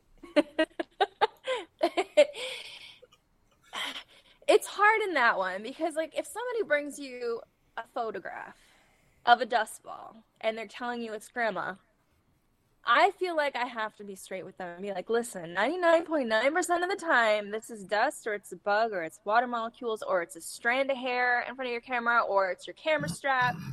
Chances are it is not your grandmother. You know, you find the nicest way to say it to them. But, like, me personally, I wouldn't want to be looking at some photo thinking my grandma's following me around. In reality, it's a piece of dust. So I, like, try to lightly guide them to this is how this works. Like, and then I'll even say, was this taken from a camera? Oh, yeah. Okay, so you didn't see this with your eyes. No. I'm like, okay, well, then most likely it's just your camera. And I'll go through the reasons of why cameras do this sort of thing. So it's a hard one. Yeah, it's a tough one. It depends on the situation. But again, it goes back to me not wanting to be lied to. So I don't want to be like, oh yeah, that's totally your grandma, even though I can see the wings on the bug and the legs. I won't do it. I will lightly be like, oh no, it's probably X, Y, and Z. But if it's a little more difficult than that, I don't like to say it is or isn't. And there's a few reasons. One, I wasn't there. But two, there's a lot of people out there trying to trick you with shit. And if you're like, oh yeah, 100%, that looks real, it's real. And then next thing you know, it's online. Kris Williams said X, Y, and Z is real, but here's what I did to set it up. So, like, there's people trying to trick you and set you up. And then there's people you just don't want to let them down. Or you sometimes just honestly don't know. So I just don't like reviewing other people's evidence because if I was not there, I honestly can't go through all of the scenarios that could have caused whatever happened in their evidence. Some people like to take that as I'm just a snob and I don't like looking at other people's stuff. It's just I wasn't there. So yeah, it depends. If it's orbs, I am kind of ruthless. If it's other stuff, I tend to just stay out of it. That's fair. Which makes sense. I guess you both kind of went on that one. Right. And when we were talking about it, I was not including the whole CGI faking shit, YouTube video sensational stuff. I'm talking about legitimate, like people coming up to you that said, like they felt they had a legitimate experience and want to share it with you at a convention or something like that. Oh yeah, that happens. A loved one showed up. Yeah, right. It happens a lot. So that was where Mike's and I conversation was, not the whole YouTube sensationalizing. I need my 15 minutes of fame because I'm a good creative editor for Photoshop or some whatever else, some video program, you know? Yeah. But even then, I've had people tell me their experiences, and if it's something that I know that could be debunked, I'll ask them. I'm like, oh, did you check, the door? Did you check this, that, or the other thing? And kind of lead them in those directions. And sometimes I'm like, oh, yeah, I checked all that. They don't want to hear it. And I'm like, okay, fine. In other cases, they're like, oh, no, I didn't even think of that. I'm like, cool, well, check it out and let me know. Like, obviously, I'm on social media way too much. So let me know how it turns out. But yeah, it's definitely a touchy subject, but I always try to go back to what would I want to hear, and I wouldn't want to be misled. So I think people know me enough at this point that they're probably not. I mean, I think they would expect that from me to some degree. I don't know. Hopefully. I would think so. Right. I would think so. Like I said, your presence is kind of like the debunker. It needs to be some really rock solid evidence before I'm going to even think about putting my stamp on it, which is how I feel you are. And you should be. And I think part of that is personal. I think part of it is the position because you've got the presence of being on television and the presence of millions of people, or I would think millions of people, having watched you on TV and then be like, okay, well, she's an expert, and I hate the term paranormal expert. So much. I hate it. I don't want to say expert because I'm never going to call you a paranormal expert. Then that's that's not any type of knockdown. I just absolutely hate the term paranormal expert. I hate it too. Because you can't be an expert in a field where we're all still investigating and we're all still young and we're all babies trying to understand what the hell's going on around us. Right. Right. And there's no way. Right. There's never going to. Yeah. I'm not going to say there's never going to be a way to not do like the double blind study type of thing where we could prove it. But right now, we're not at that stage. No. In our lives, we're not at that, and we're not going to be. Depending on how we advance, if we advance intelligently, we're going to get there sooner. If we continue to run around calling everything a demon, we're never going to get there. It sets us back so much. Right. It is. It's like going back to the black. Right. Yeah. It's horrible. We've talked about it on every show just about. Yeah. Yeah. It's ridiculous. It's awful. It's ridiculous. And everybody now that you talk to thinks that it's a demon in their house because they saw it on TV. Right. It kills me. And that's the thing too, is I've said that before, like we were talking about when people come up to you and they tell you their story. There are certain words where I can feel my brain turn off and my eyes glaze over. And it's one portal. I hear that. I'm like, eh. And then demon for sure. And like, I'll have people be like, oh yeah, every Tuesday on a full moon, like a demon jumps out from a portal underneath my bed, does the Irish jig and jumps into my closet. And I'm just standing there like, cool. That's good. Because it's just like, because I'm a ghost hunter, I'm expected to believe everything. I think is how some people think, and they feel safe to tell you anything. Right. But it's just like, some of it is just like, it's so out there right now. Like, I don't even know what to do with half of it. It's so different. So different. My team knows that there are certain topics, and they do this for fun because they know that my face starts to twitch, and they know they're going to get some. They're going to get some sort of rise out of me, and and so I'm 100% with you on that one. But here's my question then, based on what you have seen, for good or for worse, where do you think we're actually headed in the field? Are we headed in the right direction, or are we completely screwed because we are going full on Hollywood?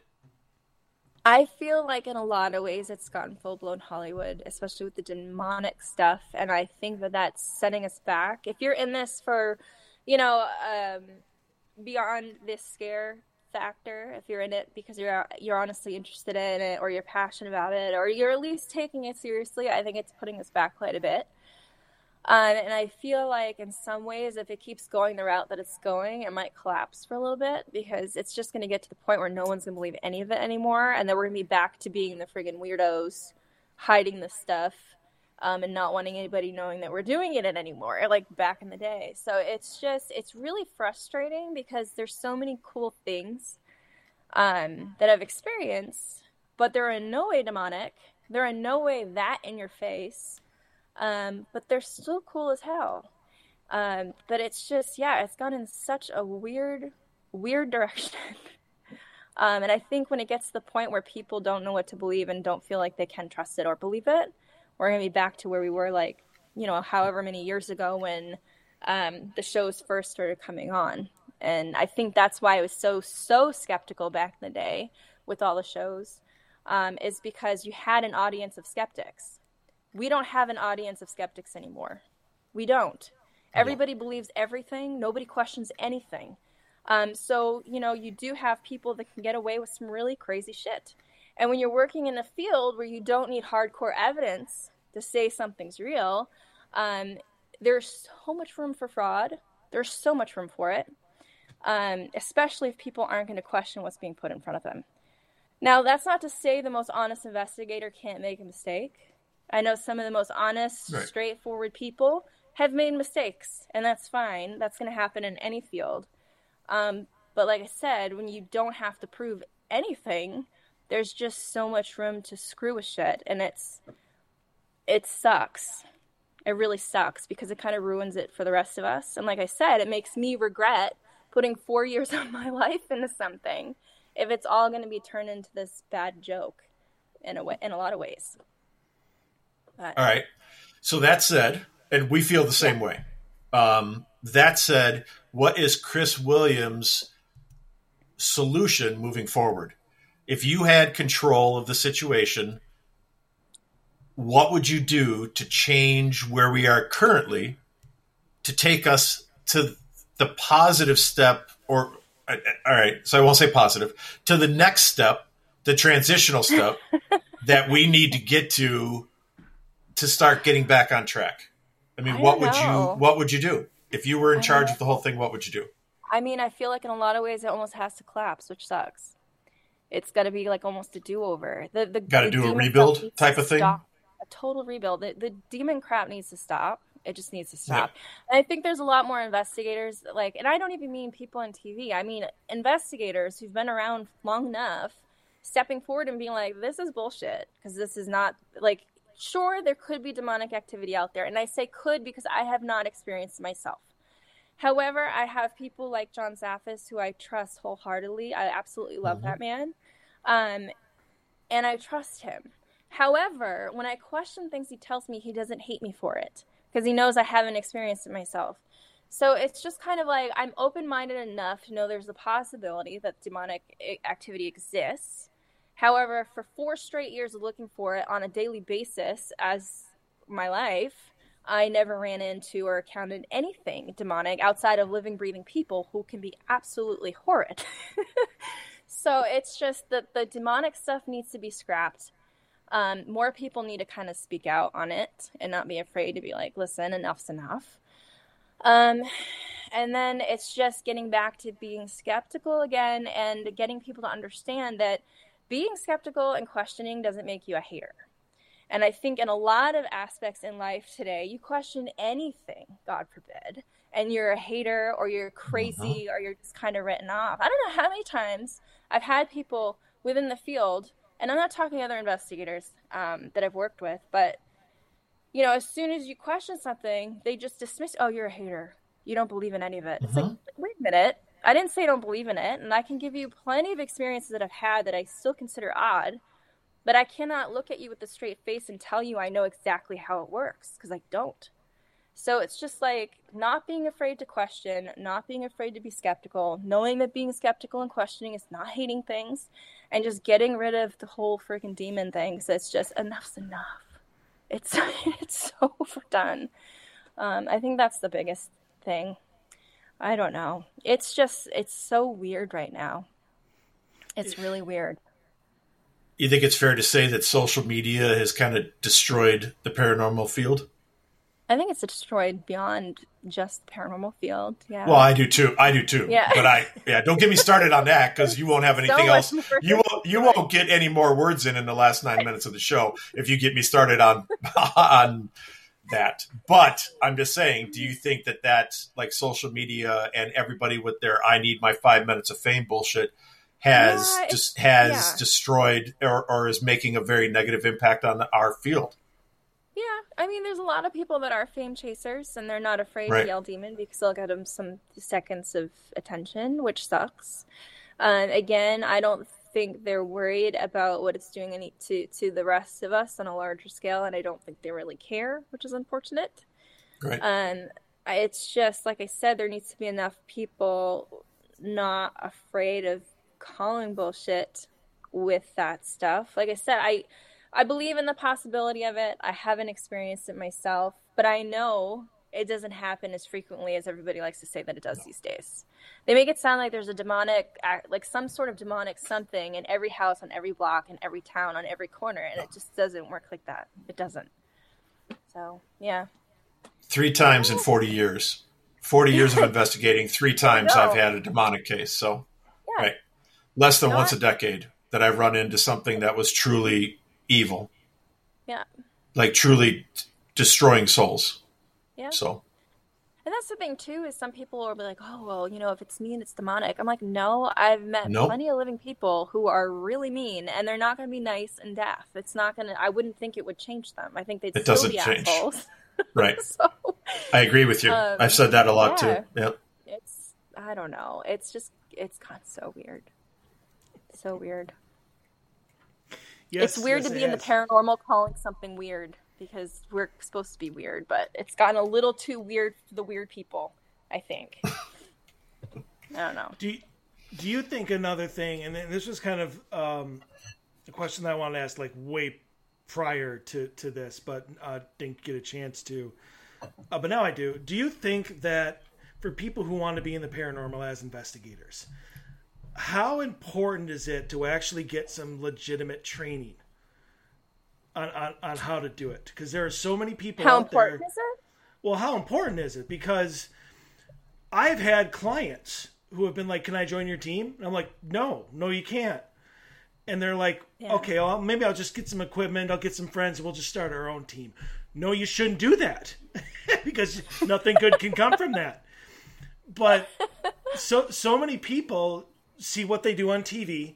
They get a bunch of friends. They buy a K2 and a millimeter, and they just start trespassing at places they can go to try and film a YouTube video. So how important is it to actually get some legitimate training with a reputable team? It is important. I mean, again, it's hard because we're talking about a field that can't be proven 100%. So when you tell somebody that they shouldn't do it, they're kind of left wondering, like, well, why? Like, you're running around the dark with weird, like, meters and stuff. So, there's no, like, real school for it. But it is good to find a team that takes it seriously, that aren't, like, demon screamers, that respect the property that they're in, that do not trespass. As soon as you said trespass, my head was like, ah! Because it's just like, I think of this article that came out not long ago, and it was like a guy and a girl, I don't know if they're together or what, but they went and they started looking around the Buffalo Central Terminal. And they brought some meters, and they're investigating, and the next thing they know, they're on some roof area, and the woman, like, fell through and dropped about 15 to 20 feet. She punctured a lung, she broke some ribs and all this stuff. And I'm reading this story and I felt for her. I honestly did. I was like, God, that anytime people would ask me what's the scariest thing about ghost hunting, I never said ghosts. I always said open elevator shafts. Stairways I didn't expect to be there. Like animals I didn't expect. People I didn't expect. Like there's so many other things that are real dangers. So for this girl to have it happen, I really felt for her. But where she lost me was, well, if they had a no trespassing sign, I wouldn't have gone in. It's like, if you do not own the property, you're trespassing. If you have not asked the people who own the property if you can go in, you're trespassing. So you just lost me there. I still feel bad for you because that is a scary experience, but, have some accountability because your ass should have been in the building to begin with. But yeah, I mean, you do definitely need some sort of experience. I got lucky with the guys. They've been around for a long time already. They took the subject matter seriously. They're very hard on things. And like I said, because they were so hard on things, I trusted them more. And I trusted the whole experience more. I feel like the other thing is like picking up some books. But even books, I think today, and I don't want to say this about everybody's book because I know people who've written them and they've done some good ones, but I also know there's a lot of people that have flooded the market with just crap because it'll make a buck.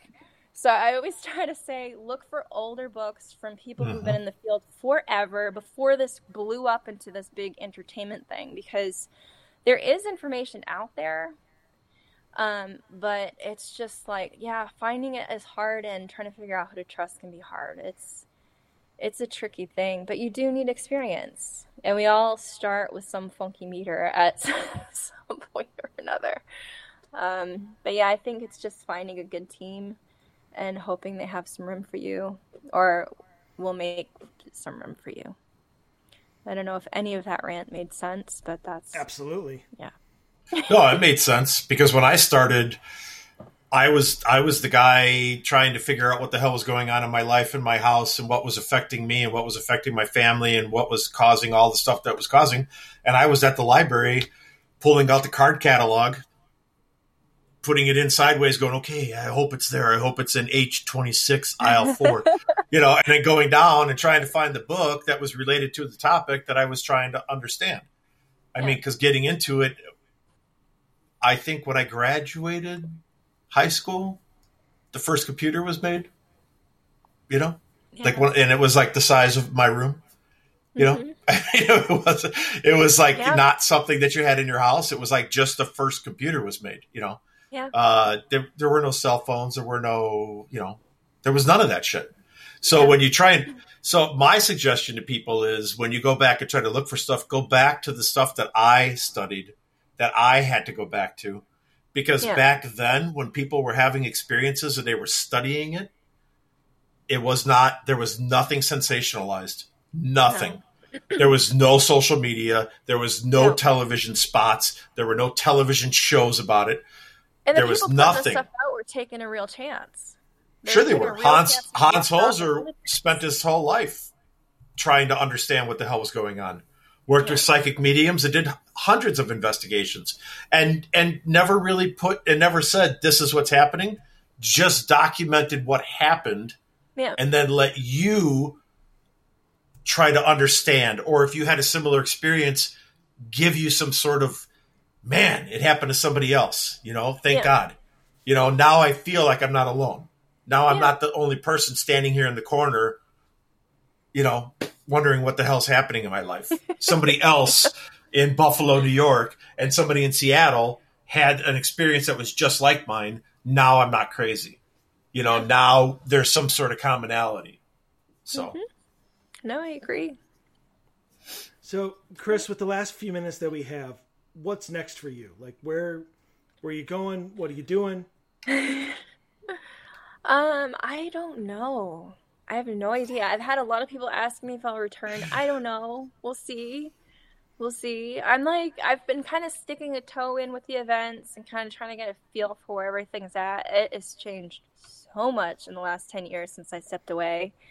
I am having a hard time wrapping my head around it. Yeah.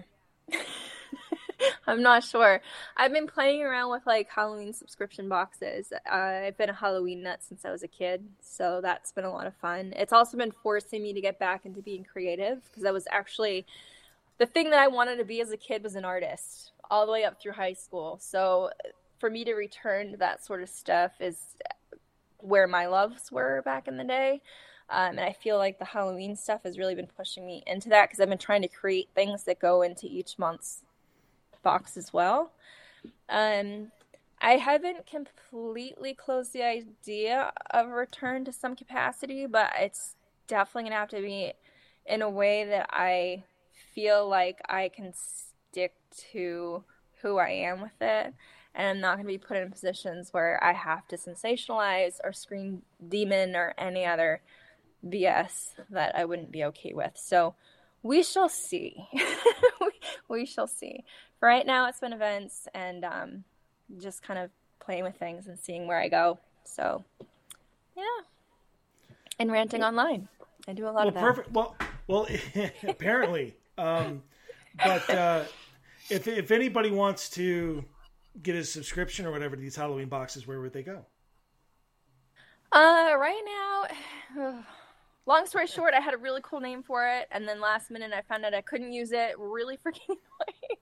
So I have a generic site up right now until I figure out the official name. So it's just shopkriswilliams.com, and that's where the boxes are. And then I have my own website where I'm going to start writing my own stuff soon, and that's just kriswilliams.com. So, and outside of that, I like to rant on places like Facebook and Twitter and all that. So I'm around and I'm chatty.